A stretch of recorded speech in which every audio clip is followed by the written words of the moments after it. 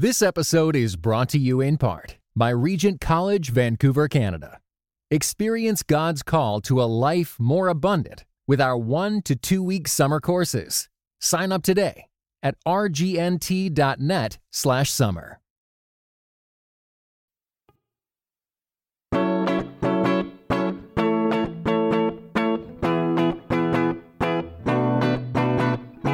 You're listening to Seeing and Believing, a film and television podcast that searches for the sacred on screen. I'm Kevin McLenithan. And I'm Sarah Welch Larson, and it's raining men. Hallelujah! Hallelujah indeed. We've got quite an episode for Valentine's Week, listeners. First up is the third entry in the Magical Michael franchise, Magic Mike's Last Dance. And then we're going to be pairing Magic Mike's Last Dance with our watch list pick, which is the 1968 movie The Swimmer, starring Burt Lancaster, another shirtless man. Brace yourselves, get out your umbrellas for episode 369 of Seeing and Believing.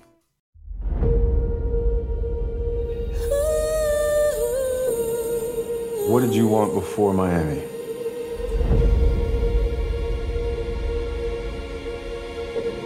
I just wanted to escape my life. I need you. Do you like bartending? It's not really what I do. What is it that you really do?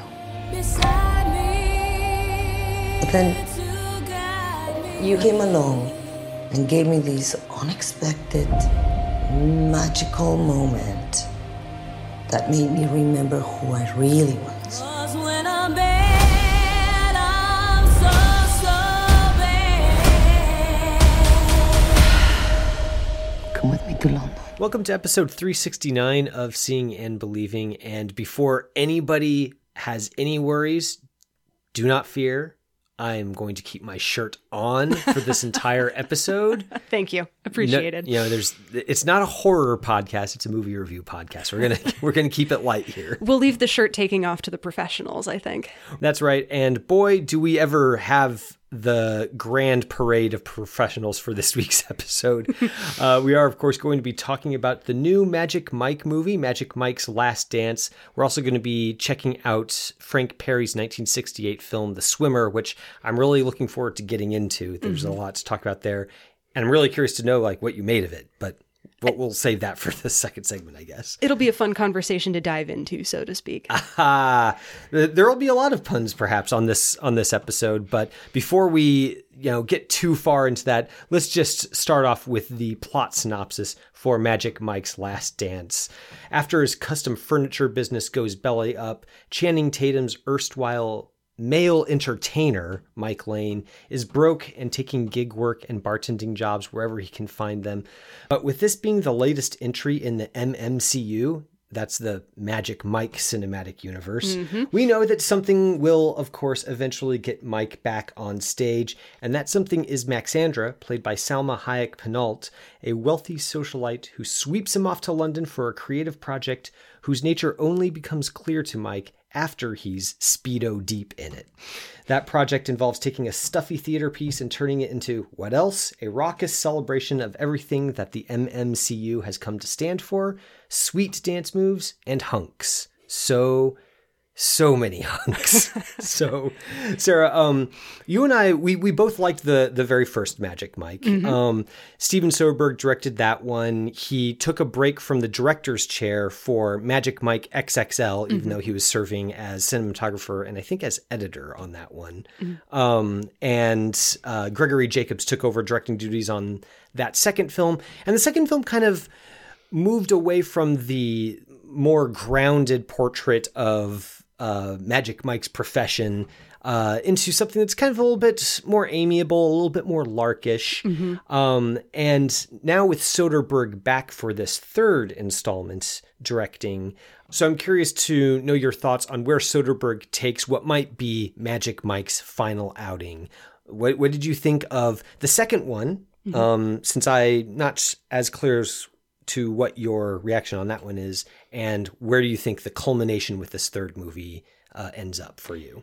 I like the second one fine. I think it's a really enjoyable, joyful movie, but I think it's a little bit telling that the most famous scene for Magic Mike XXL is not one that Mike himself really figures into all that much. It's the convenience store scene in which one of his other friends attempts to make the convenience store clerk smile by doing a routine up and down the aisles with a bag of Cheetos and a bottle of water.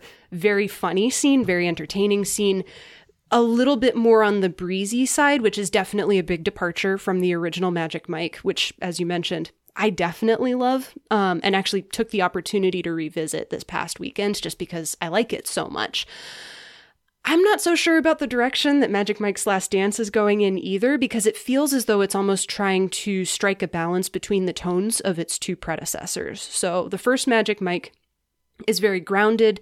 It's very much focused on the economics of stripping that these men are involved in. It's very much focused in the idea of an artistic calling versus what you have to do in order to be able to scrape together the bills and get by.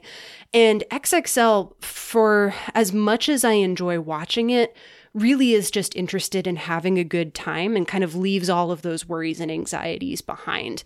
And that makes for an entertaining watch, but it isn't a particularly deep one.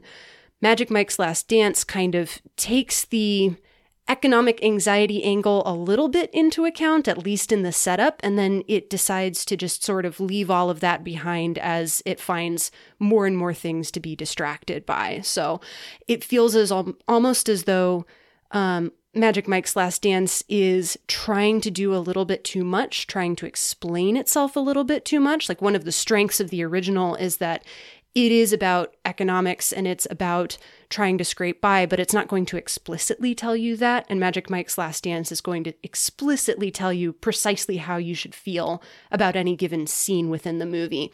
And I think being told how to feel about a movie as I'm watching it is something that's always going to rub me a little bit the wrong way.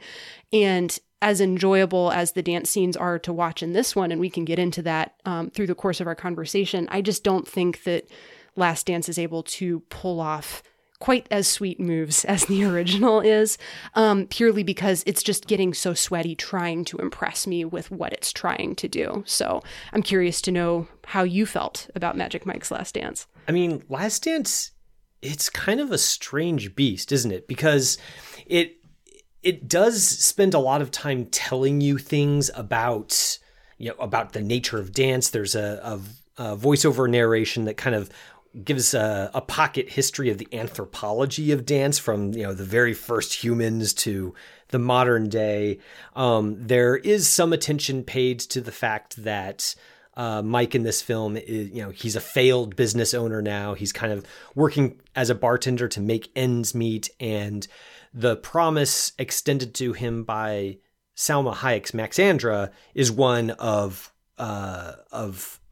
some sort of financial solvency. He doesn't have to just do dreary gig work. He can do something that he actually enjoys. So there's kind of that dimension to it as well.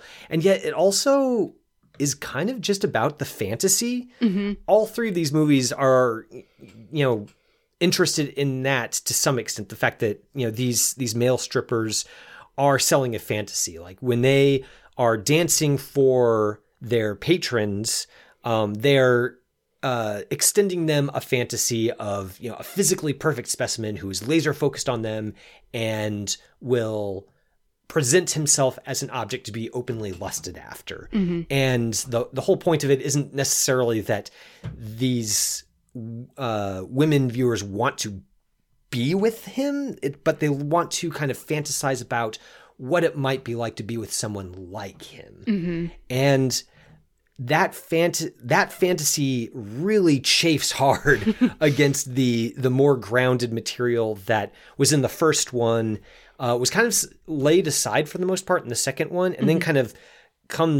is sort of jammed back in here, it feels like, in the third one.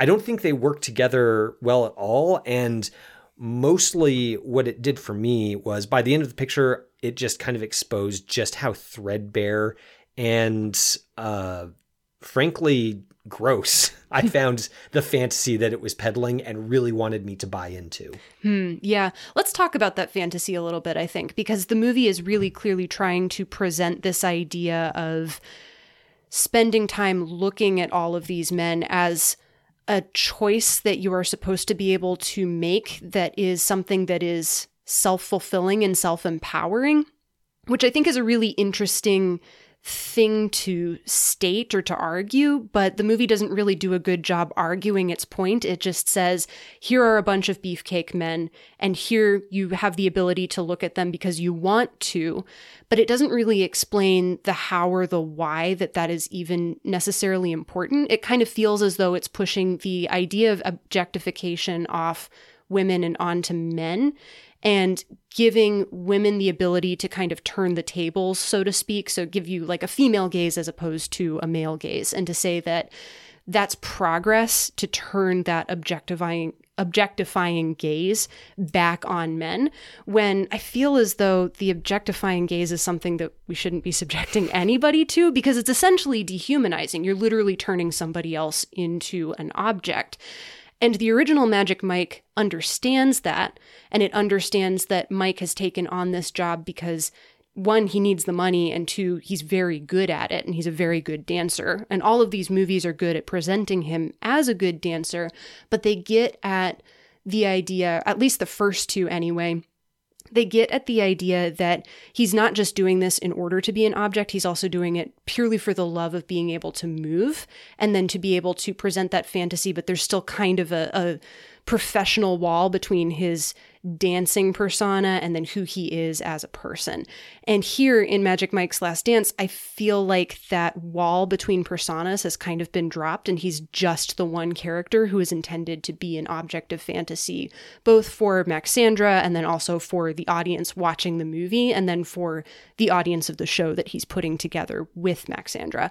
And all of those conflicting ideas, I think, kind of flatten Last Dance so that Mike is reduced only to an object. He doesn't really have quite as much agency as he does in the first two movies. He doesn't really have much of a choice in his place in the central plot that drives the movie. He's just kind of along for the ride, and he's along for the ride in a way that didn't really make me believe him as a character in the same way that the previous movies had at all. Well, the weird thing about this movie is it kind of opens up with the genesis of Maxandra and Mike's relationship. At first seems like it's setting up some sort of, again, commentary on class. She's ultra rich, he's struggling just to get by, and she's able to sort of pull him into her world just by dangling the promise of, at first, $6,000 just for one dance for her alone, and then, you know, essentially becoming his patron and paying for him to put on a show all his own, being his producer, so to speak.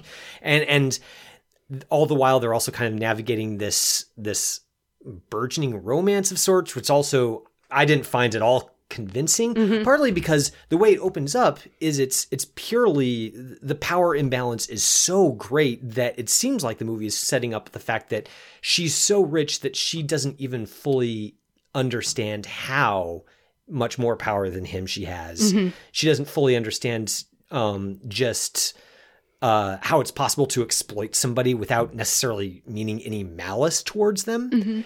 And yet as the film goes on, it's Mike's character kind of starts off as being this fish out of water in a socialite's world and not being comfortable there. And then he kind of just decides to be comfortable, or the movie just loses interest in his comfort level to begin with. And that kind of just leaves it in a place where it's almost like we've been sucked into a fantasy, but it's just it's like walking into one of those old West towns where all the facades are just cardboard stand-ups. There's no building behind them. There's no structure. And that results in me feeling like, well, what is this movie saying? I don't know if it's saying anything. If it's to the extent that it is saying anything, maybe it's just saying it's fun to watch beautiful people gyrate for you, which, I mean, that's pornographic and that's wrong, I feel like. I don't know. It feels like it's really kind of trying to tap into sort of this voguish sex positivity without really without really thinking through any of it.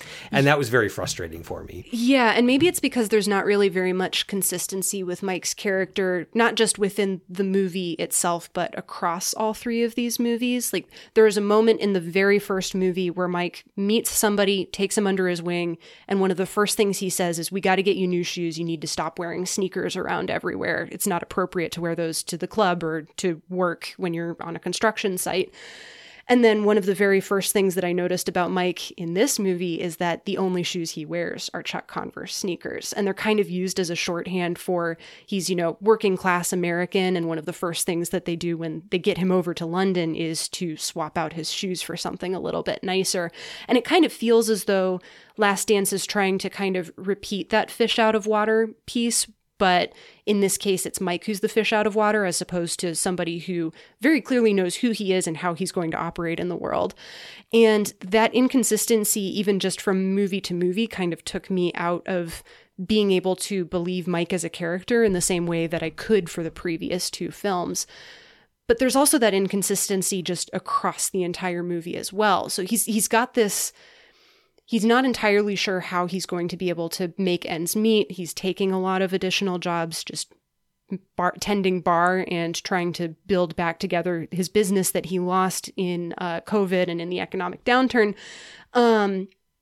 And yet he doesn't really seem as though he carries any of that weight or that anxiety with him. It's just, well, I guess somebody's offered me a ridiculous amount of money to go over to England for a month, so I might as well just drop everything and go. And you're right, I don't believe that romance. I don't really believe that relationship either. It just kind of feels as though he's there purely because we have a story that we need to tell, and we might as well just hook it on to the Magic Mike name because that's a recognizable name, which doesn't really give any consistency to the story that's being told here at all. Yeah, I wonder actually if the secret sauce for the Magic Mike franchise, at least for me, left the franchise after their very first movie, and I'm thinking of Matthew McConaughey. So his character Dallas in the very first movie, I think, is by far the most interesting character of the entire franchise, because we do get to see him kind of be the MC, work the crowd and sort of do his lackadaisical kind of slacker voice, turn on that McConaughey charm, and yet when Soderbergh shows him not emceeing, not being on stage, he's got this lean, hungry look to him. And I think that performance encapsulates something that was lost in these second two installments, which is that, kind of this male entertainer world, there are things that are fun about it.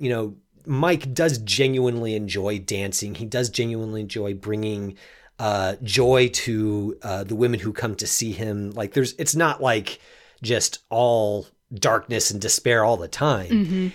And yet there's another side of that coin that simply can't be wished away, which is the fact that it is exploitative.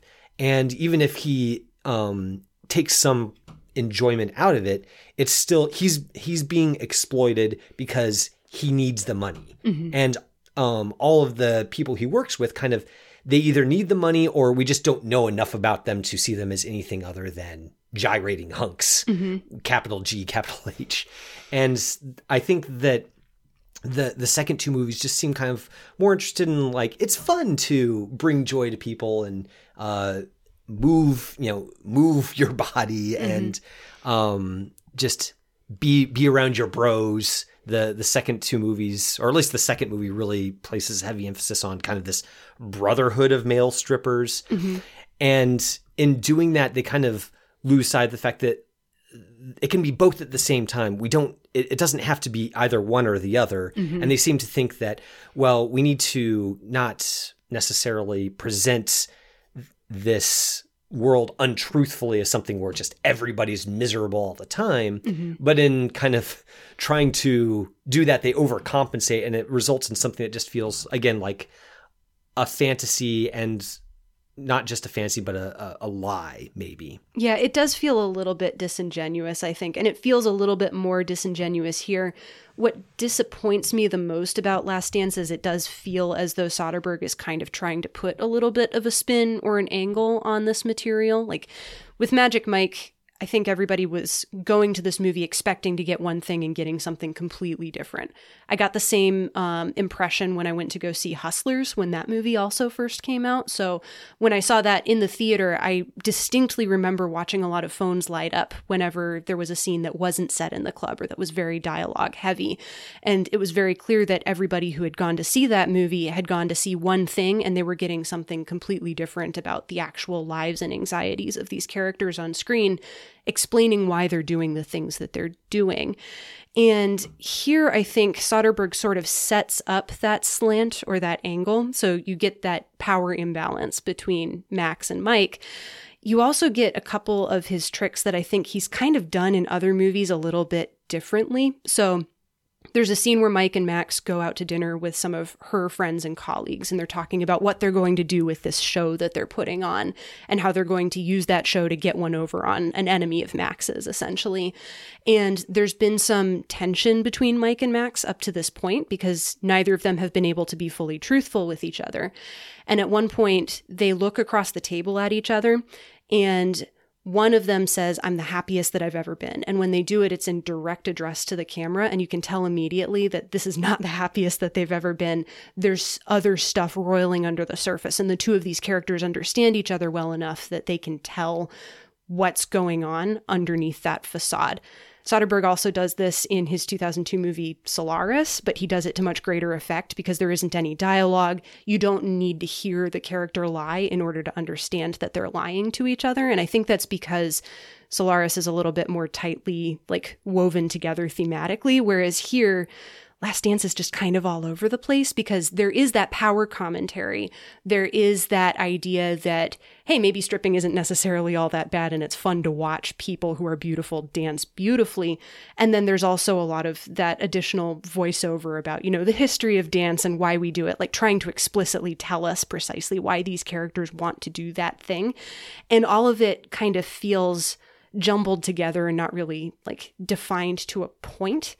And as a result, the movie just sort of scatters itself off into a ton of different directions. And I found myself kind of trying to pick up the pieces and figure out what they all meant together. And I wasn't able to do it because I don't know that all of those pieces knew what they were doing as part of the whole either. It's uncharacteristically... I feel like when I watch a Soderbergh film, whether, I end up loving it or not, I do feel like there's kind of this concerted thematic and stylistic strategy that he's pursuing.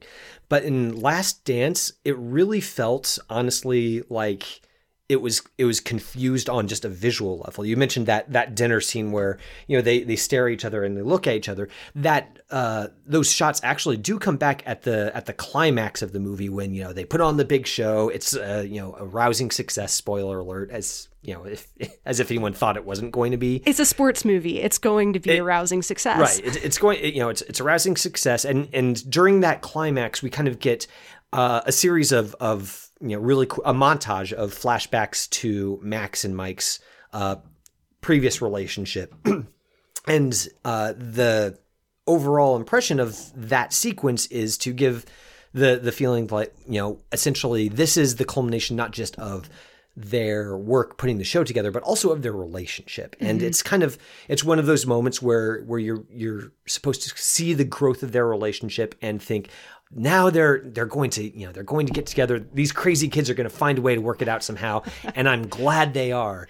But that shot that you're describing where there's all that stuff supposedly roiling under the surface when we first see it, to stick it in there as part of the, cute romance montage, kind of robs it of that heft. It makes it seem like, did I misinterpret it the first time? Because it seems like, recontextualized in that way, it's meant to just be, this was sort of a tender moment that they shared, locking eyes across a crowded room. And that kind of dissonance, I think, extends to various other moments as well. When Mike first arrives in London, we get all these pointed shots of tourist crap, essentially, yes. the London teddy bears, the London Eye, London Bridge, all these things that essentially Mike, as a Floridian who's never been to England before, that's the way he would be experiencing it. Like, this is not his place. This is, a place he would go sightseeing in. It's not his home. And yet at the end of the film, it kind of seems like it's trying to tell us that Mike has sort of found his home here, but it's not clear what changed other than that the movie just wants you to believe it has. And in that case, maybe the movie's become a victim of its own fantasy in that it's succumbed to the fantasy of dance heals all, but it kind of forgets to bring the audience along, or at least it didn't bring me along. Yeah, I think a generous read of those intercuts between the romance leading up to the final dance scenes and then the final dance scene itself, I think a generous read of that would be that, we remember things differently, or they get recontextualized as we're remembering them and thinking about them. I'm not entirely sure that the movie's actually trying to do that. Like, that feels like a little bit of a stretch, even as I'm saying it out loud.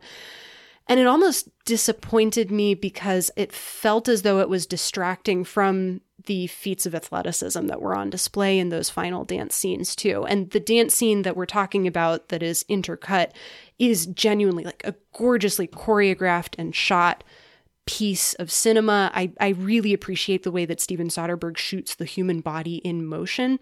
He's one of those rare filmmakers who usually does know when to just hold a shot and to let us watch somebody do something in its completion without cutting away, without cutting or showing something in like a mid shot that only shows them from the chest up. It is a genuine pleasure to watch people like Channing Tatum, who know how to dance, to just watch them dance and to watch them move. And the sequences where the movie just kind of lets go all of those pieces of pretension, lets go of all of the additional themes that it's trying to bring out and pull to the forefront, and it just lets us sit and watch somebody dance, I think are the pieces where the movie is at its most successful because it's just focused on that piece of motion. I think the other place where I kind of take issue with this movie is that it almost feels as though it's trying to clean up the act of stripping in a way, and it's doing it in a way that feels kind of disingenuous.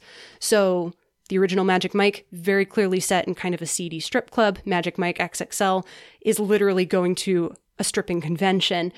And most of the dance sequences in Last Dance are dance sequences, but they're not stripping sequences. And yet at the same time, they're trying to encourage the audience to objectify the men who are on display and on the stage. But there isn't really all that much time that's spent on the act of stripping in the way that the first two movies do. It's just men who are dancing, and sometimes they occasionally happen to be shirtless, or occasionally they'll take off a shirt. But it's kind of eliding even the act of taking off one's clothes while you're dancing and just focusing on those men dancing in various states of undress. It's not a particularly, sexy kind of dance for the most part. And that also feels a little bit disingenuous in that these movies are ostensibly about the tensions behind dancing as a stripper as opposed to dancing in any other form of way. I don't know. It felt as though the movie was trying to sanitize the act of stripping while also saying, hey, you should go and ogle all of these men and objectify them all at the same time. And that felt really disingenuous and kind of untruthful to me. I mean, I don't think that its fantasy could really sustain an honest reckoning with what stripping is and what it demands, not just of the person stripping, but also of the audience. The whole conceit of this show is the Max and Mike are pulling a switcheroo on their audience. Mm-hmm. The audience is going to come, they think they're going to see some stuffy theater piece, but then, it's going to be actually, male strippers on stage, doing their thing, which essentially means that the audience in the movie is totally absolved of any sort of moral responsibility for going to a strip show. And the audience is absolved as well. Like, we're not actually watching a strip show as the audience is in the movie theater. We're just watching a theater piece, and it's much more palatable that way. And that means that the sexual undercurrent that's brought about when, the MC in this final show is sort of talking about desiring men and women wanting to be frank with their own wants and desires. It feels very, it gives it an artsy sheen that I think, like you said, is totally disingenuous and doesn't reckon at all with the moral implications of stripping as a profession and stripping as something that has an audience who has to engage with it somehow, and often engages with it for immoral reasons. Yeah. And it also, I would love to know what this audience would have actually thought if it had been a real audience that had undergone that kind of switcheroo, because I personally would have been a little bit annoyed that I'd paid money for one thing and had been given another. Yeah. There's this thread of asking for and continuing to receive consent throughout the entire movie, and I think that that is a very good thing. But this audience also didn't consent to attend a strip show, and yet it's treated as though that's something that everybody would naturally want. They just need to have it presented to them. And that feels like a pretty dishonest way to approach the idea of human desire, because you're essentially telling other people how and why they should desire somebody else. And if you don't treat that with complete and total enthusiasm every single time that it's presented to you, then you're kind of being dishonest with yourself. And that feels like a really gross and like one-dimensional way of approaching the idea of desiring another person or watching another person. You know, like it just feels a little bit like that final quote-unquote artistic move, which I don't think has very much art to it. It feels as though there wasn't really all that much thought behind it, either within the universe of the movie or without in the script writing phase of making this movie either. I mean, I almost wonder if we're analyzing it more than it's meant to be analyzed. Like maybe maybe this movie, you know, Magic Mike XXL isn't really the sort of movie that wants to be about stripping as anything more than sort of like something that bros do, and it's, you know, it just kind of it's a larkish thing to do just to kind of make the world just a slightly more bearable place. Mm-hmm. And I don't really buy into that, but I mean, like, the overall project of the movie is consistent throughout. Mm-hmm. Like it takes a position on what its characters are doing and who they are, and sees it through in a mostly coherent way. I don't think Magic Mike's Last Dance does either of those things, sadly. Yeah, it's really unfortunate too, because the movie really is breaking a sweat to try to get us to think about the act of dance and why we dance and how we dance and who we dance for and who we watch as they dance as well. And I don't know, it keeps on trying to intellectualize that, and then also to just say, don't think about it, just lean back and relax. And both of those things, I think, are kind of at war with each other, which led to me thinking that the movie itself is both overthinking everything and then also not really considering the stakes of the argument that it's presenting to the audience either. It kind of feels like a movie that's at war with itself, albeit, you know, not a particularly militant one, but it's still at odds with what it's trying to say at different points in time. And those points may sound kind of appealing in the moment, but when they're considered as a whole, it just doesn't feel particularly coherent to me at all. Yeah. Well, sadly, we didn't care much for Magic Mike's Last Dance, but if any listeners out there have had a chance to see it and have a different take or want to support us in our take, we're very interested in hearing from you either way. You can email us at seeingandbelievingcapc@gmail.com or tweet us on SeeBelievePod. We're also over on Letterboxd. If you want to check out our Letterboxd account, it's also SeeBelievePod over there. Let us know your thoughts on Magic Mike. We're very curious to know who else has seen this and has thoughts about it. Don't go anywhere. We're going to talk about The Swimmer here in a second.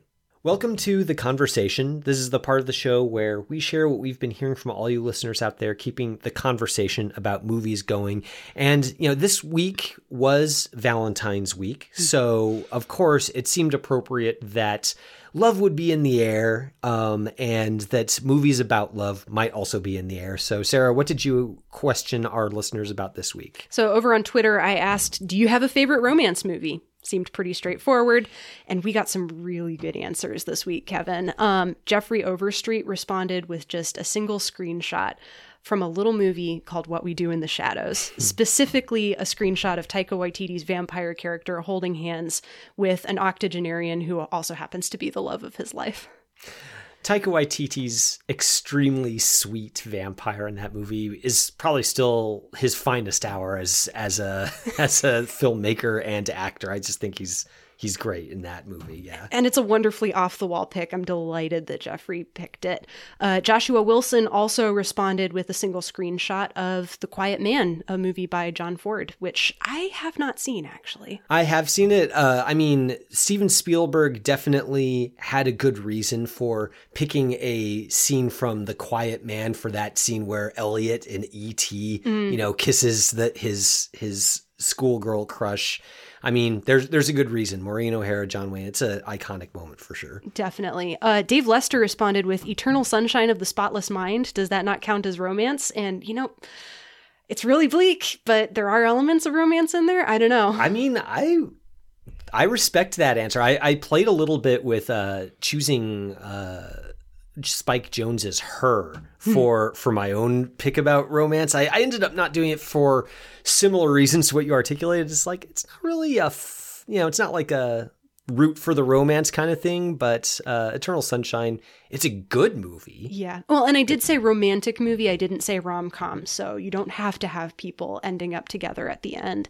A couple of other good picks here. Christy Olson said Roman Holiday.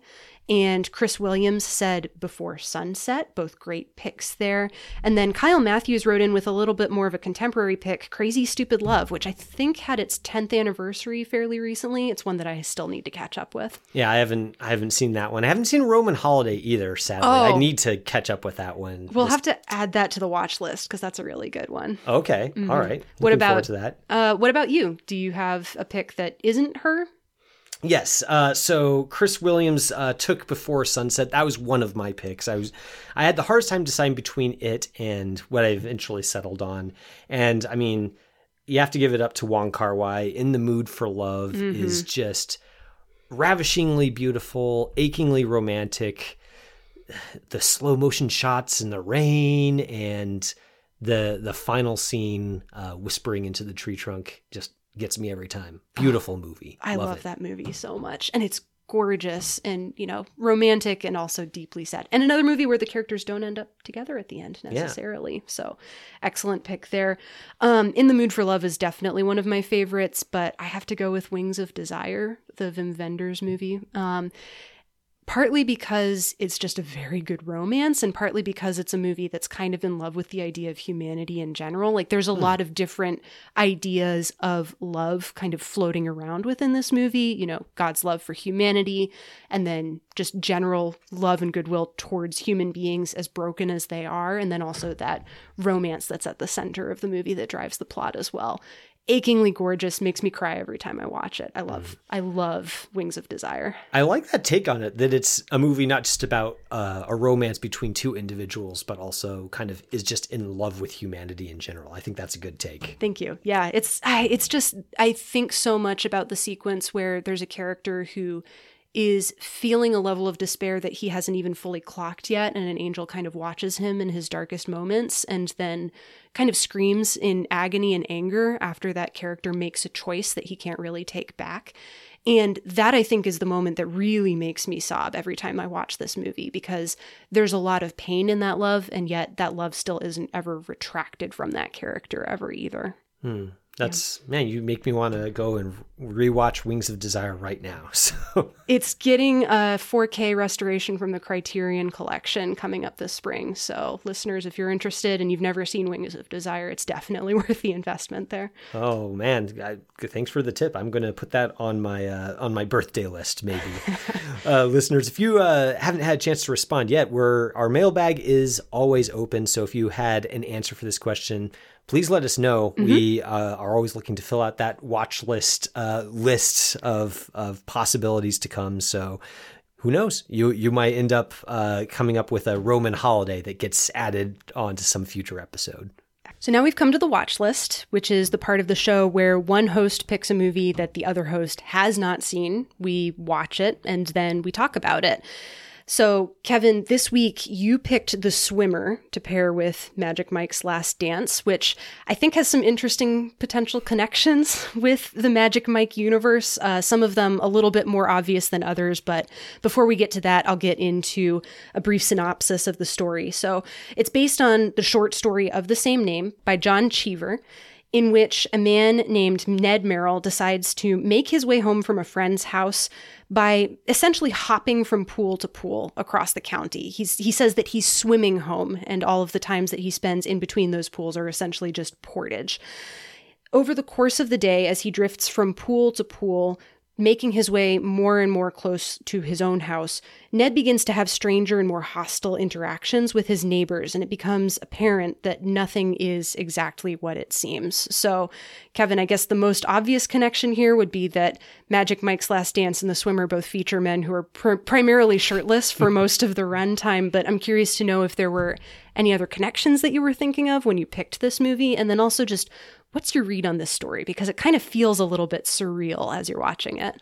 Yeah, well, I'll start with that first question. So when I first picked this, I obviously hadn't seen Magic Mike's Last Dance yet, and I mainly picked it because I knew that based on the first Magic Mike, of course, there's kind of this idea of physical beauty and some of the pleasures that can be gained from that kind of being fleeting, and that really seems dead on with The Swimmer about how Burt Lancaster in this movie, he is kind of, his character is slowly coming to terms with the fact that he isn't the young man he once was. He's not the footloose and fancy free person he once was. And there is some sort of a reckoning in his future. And that's something that immediately occurred to me. Having seen Magic Mike's Last Dance now, and then revisiting this, I think there's so much more that we could talk about being a tie-in. The main one is that theme of fantasy. So we were pretty hard on Magic Mike 3 for not really, for presenting a fantasy, but simultaneously not taking it seriously enough and also taking it seriously, but kind of in the wrong directions. Mm-hmm. And I feel like what I really like about The Swimmer is how it presents a man who is just totally caught up in his own fantasies of himself, of what his life means, of what his relationships are, and how that fantasy tells us so much about him. But also how this movie is very rigorous about how it doesn't, it permits us to kind of experience that fantasy the way that Ned does, as sort of, it is, there are lots of beautiful people. It is, a sun-kissed setting that he's in. He looks like Burt Lancaster. Yeah.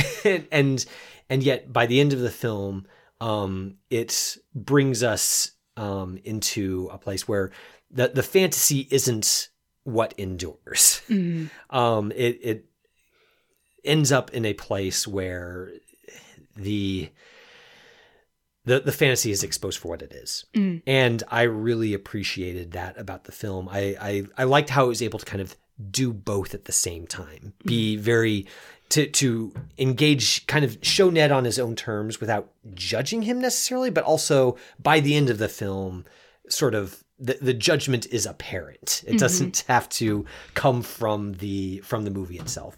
So I don't know, I liked that theme of fantasy. I thought it was really engaging. And I think that the film is really successful at just kind of creating that state of mind and putting it on screen. It's so cinematic. Questions of, what actually happened, how much of this stuff is all in his head, kind of is beside the point. Mm-hmm. I think it's just enough for the movie to let us into his head and sort of let us experience reality the way this guy experiences it.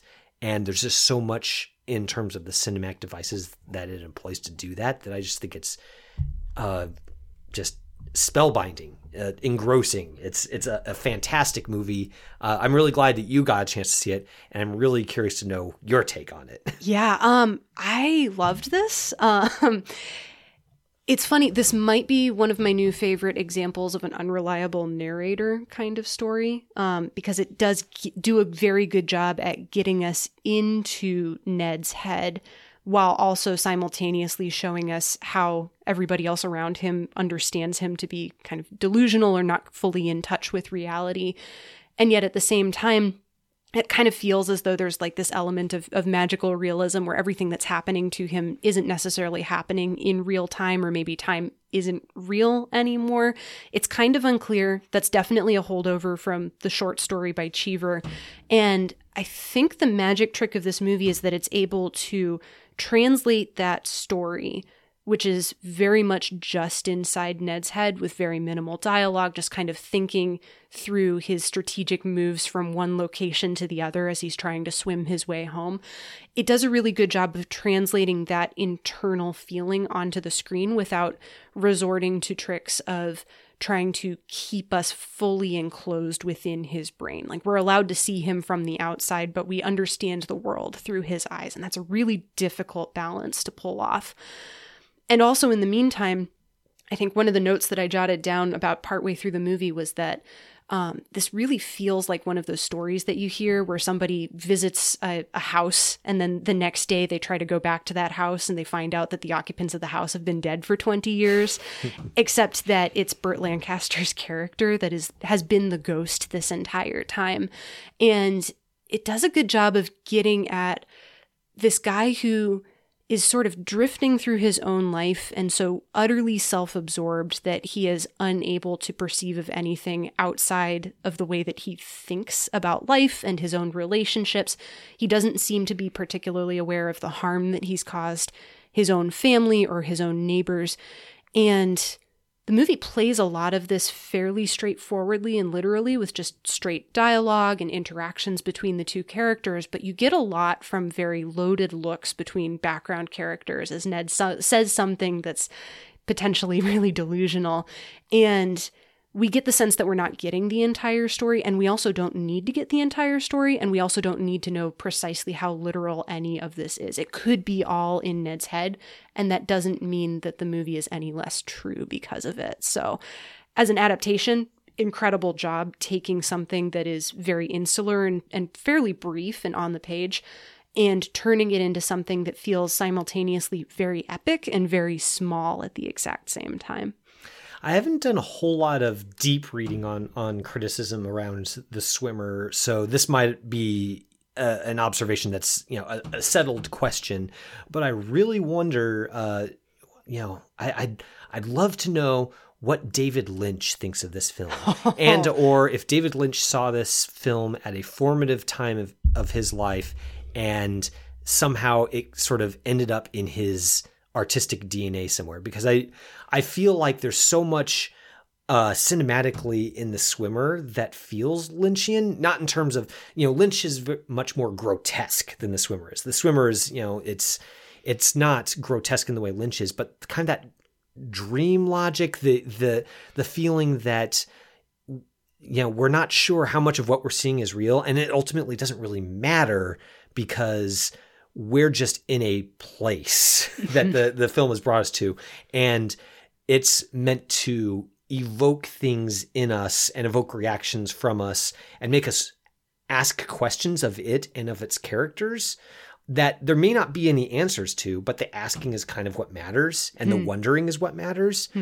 And I that just feels very Lynchian to me, just the feeling of watching a movie and wondering about it and knowing that you're probably going to be wondering about it for the rest of your life. And it's kind of been designed to be that way.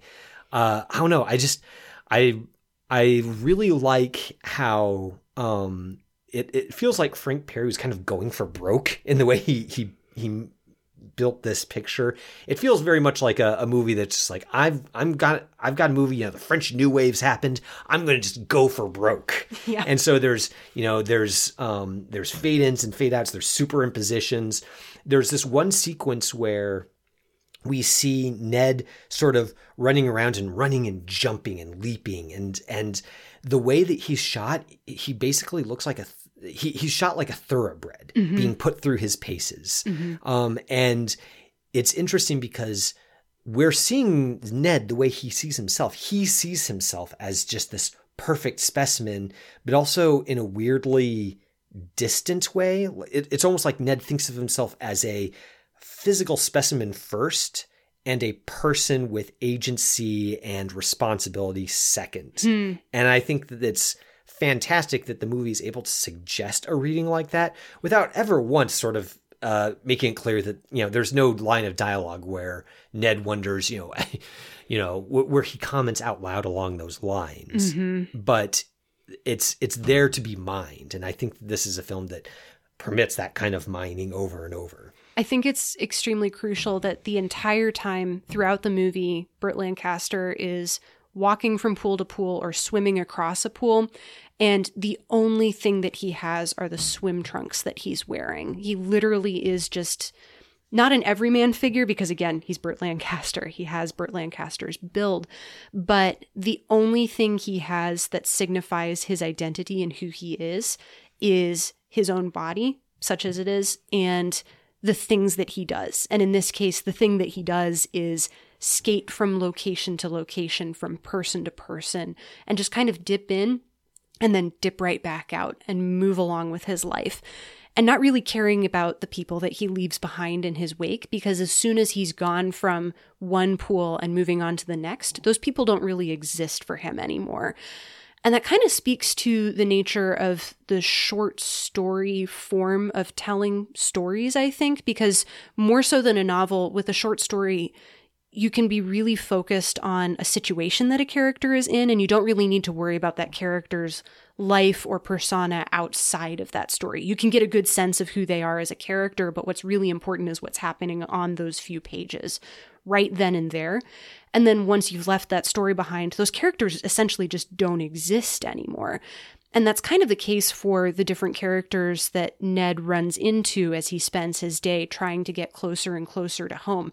To him, they're just instances that he runs into as he's, cavorting isn't the right word, but sort of making his way through life as a thoroughbred. And I think it's very telling that in that scene where he's shot like a thoroughbred and he's doing jumps, he's in a horse paddock and he's literally jumping over actual Calavetti, like jumps and fences. And he's engaging in constructing this fantasy about himself that looks utterly ridiculous from the outside. And yet while he's doing it, we completely believe in him that he is this physical specimen that can do these things. And at that moment in time, that's the only thing that matters, is that he can make it over that next jump. He's a golden god, yes. Essentially, in that moment. He thinks he's a golden god, and he becomes one in the way that he's being filmed there. He's basically, the movie is sort of, another way to think about it is it's basically could be read as a commentary on the American dream. I mean, Ned is basically a self-made man in maybe more than one sense. Everything in the world kind of exists as instantiations of himself. Like the people that he meets, they're not really human beings to him. They're more just like artifacts of his past that he engages with, who remind him of something, or who tell him, or who remind him in dialogue about something that happened to him or something that was true between them. But everything is sort of he's like a guy in a hall of mirrors, and everything is just reflecting himself back at him. And by the end of the film, that becomes just totally unbearable to him. And it's that it feels very much kind of a commentary on the person who's just so good at self-mythologizing, so good at creating a life for himself out of sheer will, that he kind of loses. He doesn't lose himself, but he loses a clear idea of who he actually is underneath all of the mythologizing about himself. Yeah. And I think it's telling, too, that the movie does a good job of shooting him in that mode and in that way. Like, he's kind of, like you mentioned, he's framed as that golden god, but the movie spends a lot of time kind of establishing him in a place and a setting that is very idealized. And at least at very first, it's the kind of setting that you kind of want to aspire to, or at least you've been told that you want to aspire to. Very nice houses. Everybody's got a pool that's been laid in, and everybody seems, relaxed and rich, and they're sitting around drinking gin and tonics or saying that they just drank too much last night. David L. Quaid is the cinematographer who shot this movie, and he does such a good job of showing first the idealized side that feels very beautiful and polished. We see woodland creatures kind of drinking from streams in a very idyllic fashion. And then as the film goes on and Ned moves from pool to pool and place to place, the forests that he's walking through kind of gain a more sinister cast as the sun is going down.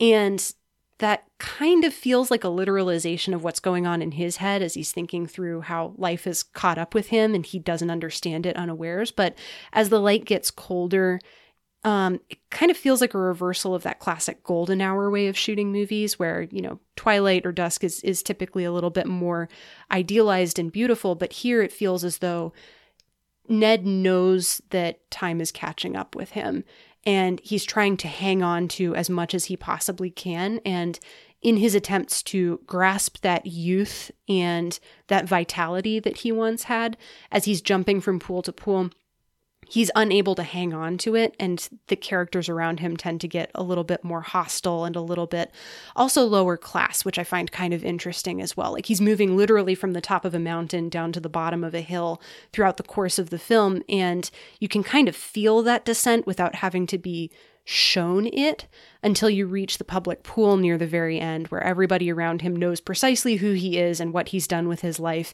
and he may not even be fully aware of it, but they know that he's not a particularly good person and he has never been a good person to them. And they're going to let him know about that and try to break through that facade and that self-idealization. And right around that point is when the light really starts to get cold and the storm clouds start to roll in and sort of literalize what's going on here without actually telling us how or why that needs to happen. And well, they don't only puncture his sense of self. They also start reminding him and hinting at the fact that he has unpaid bills. He might not be as rich as he thinks he is or likes to think that he is. Mm-hmm. And that kind of also seems like a death knell, is that not only does he not have the admiration of all of his fellow man around him, he's not even all that rich. And it's almost like that realization of his lack of material success is just as crushing to him as the realization that everyone around him kind of, gives him the side eye all the time. That's also very telling. The closer he gets to home, the more and more gets stripped away from him. He puts up a really good front, but there's no there underneath it. And I think it's really telling that his character is ostensibly an ad man, which feels kind of fitting for the setting and the time. This would be right around the same time of the Madison Avenue Mad Men. And I think that's kind of interesting too, just because John Cheever, sort of stories were used as a lot of the inspiration for the TV show Mad Men. So there's that ongoing commentary about the personas we put on and the lies that we tell in order to present ourselves to other people being a very deeply, uniquely American pastime. And this feels like kind of that essence of Mad Men sort of distilled down into 90 minutes in a way that feels a little bit weirder and a little bit more dreamlike, but also very much of a time and place with that sensibility. Especially because, the idea of advertising is literally trying to present something as attractive in order to get you to buy it. And it's really only ever just about the exchange of money for something that may or may not even be worth anything. And in the end, we kind of get a sense for what Ned is worth, or at least what he has treated the things that are most valuable to him as being worth, which is essentially nothing. When he gets home, it's almost like he's breaking back into Eden because the house is empty and the grounds are in a complete disarray, and this is where he wants to be the most, and he still can't even get in the front door. And I find that deeply heartbreaking. He's a hollow man. There's something about that outer facade, his physical beauty, his charm, his bravado, and yet by the time we get to the end of the film and he's kneeling, just pounding on that door, a door that won't open, that will never open, he's out in the rain, he has nothing. He hasn't physically changed at all, and his actual situation isn't any different from the way it was at the beginning of the movie. It takes place over the course of an afternoon. And yet we get the sense that he's hollowed himself out. And when he doesn't have the facade anymore, then there's nothing. He's constructed a shell. If the shell's gone, there's just empty air there. And it's telling that the final shot of the film is on an empty room. It's again, this is the sort of thing, like talking about it, it seems like, oh, maybe it's a little bit on the nose. This, it's like symbolism with a capital S. But watching the movie, or at least for me, I'm curious to know if you thought this, since it was your first viewing. Watching it, it doesn't feel like it's symbolism with a capital S. It feels very much like as you're experiencing it, it's just totally just has such conviction and dreamlike logic to it that it feels like it couldn't be any other way. I think the dreamlike logic really does help there. Towards the end, I feel like the symbolism does get a little bit on the nose, and maybe that's because I slightly favor the Cheever short story over this, because that turn at the end of the reveal that the house is empty and always has been just happens in a single sentence. And this movie does take its sweet time establishing just how pathetic Ned's situation is. So I'll give Cheever the edge there, but he's Cheever. He's allowed to have that edge. Fair enough. I have not read the Cheever short story yet. It's so very good. Maybe I'll come around to your way of seeing things whenever I catch up with that Cheever story. Yeah, but I mean, the rest of the movie, I think, carries that mood and that tone without you having had to have read it, and is able to get across a lot of that meaning without needing the symbolism, partly because it is operating under the machine of dream logic, and partly because you don't need to have a one-to-one mapping of this is what's happening in the movie, so this must be what's also happening in quote-unquote real life. Because the movie is real life for Ned, regardless of what may or may not actually be physically happening. What's happening on screen is still very true for this character, and so it's true for us as the audience. And we're able to come away, I think, with a deeper sense of devastation and loss than we would have if it had just been a straight literal story about an ad man who loses his job and loses his family and also loses his friends and his place in society. We get the sense that all of that has happened, but we don't need to know the particulars, because what's important is the way that Ned is moving through the world as these things are happening. Whether or not that's happening in real time or over the course of just an afternoon doesn't really matter in the long run, because that feeling of Ned sort of skating through life is what's really important here. Yeah. Well, I'm glad that you had a chance to watch this. I'm glad to have an excuse to revisit it myself. I just remember the first time I saw it, I was just sort of like, it feels like one of those movies, like, I feel like more people should talk about it. I feel like I don't hear a whole lot of hosannas over The Swimmer that you do for me some of the other films of its period. Glad to add to that chorus. Let's make it bigger. Well, listeners, if you watched along with us on The Swimmer and had some thoughts on any of it, there's a lot to talk about in it for sure. We're always interested to hear more about that. Let us know on Twitter, Letterboxd, or over email. We love, as always, to hear from you. That'll do it for this week's Watch List segment. Next week's Watch List segment, Sarah, is your pick, and you've picked one that I'm excited to catch up with because I've been meaning to for a while. We're going with a Tom Cruise movie. We will be watching Edge of Tomorrow, which is a 2014 movie starring Tom Cruise and Emily Blunt. And it's also been known under the title Live, Die, Repeat as well. So if you've seen the movie Live, Die, Repeat starring Tom Cruise, you have also seen Edge of Tomorrow starring Tom Cruise. Under either title, it's a very good movie. It's available to stream on HBO Max and also available to rent on most of the usual suspects. And I'm not going to say too much more about it or about how it ties into our new release review until we've had the chance to watch both. Yeah, well, I'm looking forward to talking about that for sure. We are, of course, going to be reviewing a little movie called Ant-Man and the Wasp: Quantumania. So 2 big movies being big together. We'll see how they pair. Yeah, I think it'll be an interesting pairing for sure. Well, that'll do it for this week's episode, listeners. Thanks for tuning in. Seeing and Believing is brought to you by the Christ and Pop Culture Podcast Network. Our producer is Jonathan Clausen, who every week helps us to search for the sacred on screen. I'm your host, Kevin McLenithan. I'm Sarah Welch Larson. And we'll see you next week on Seeing and Believing. You have been listening to Seeing and Believing, an official production of the Christ and Pop Culture Podcast Network. Please rate and review the show in iTunes and check out our other shows at christandpopculture.com/network. Theme music by Alexander Osborne and Lindsay Miz, used under Creative Commons License 3.0.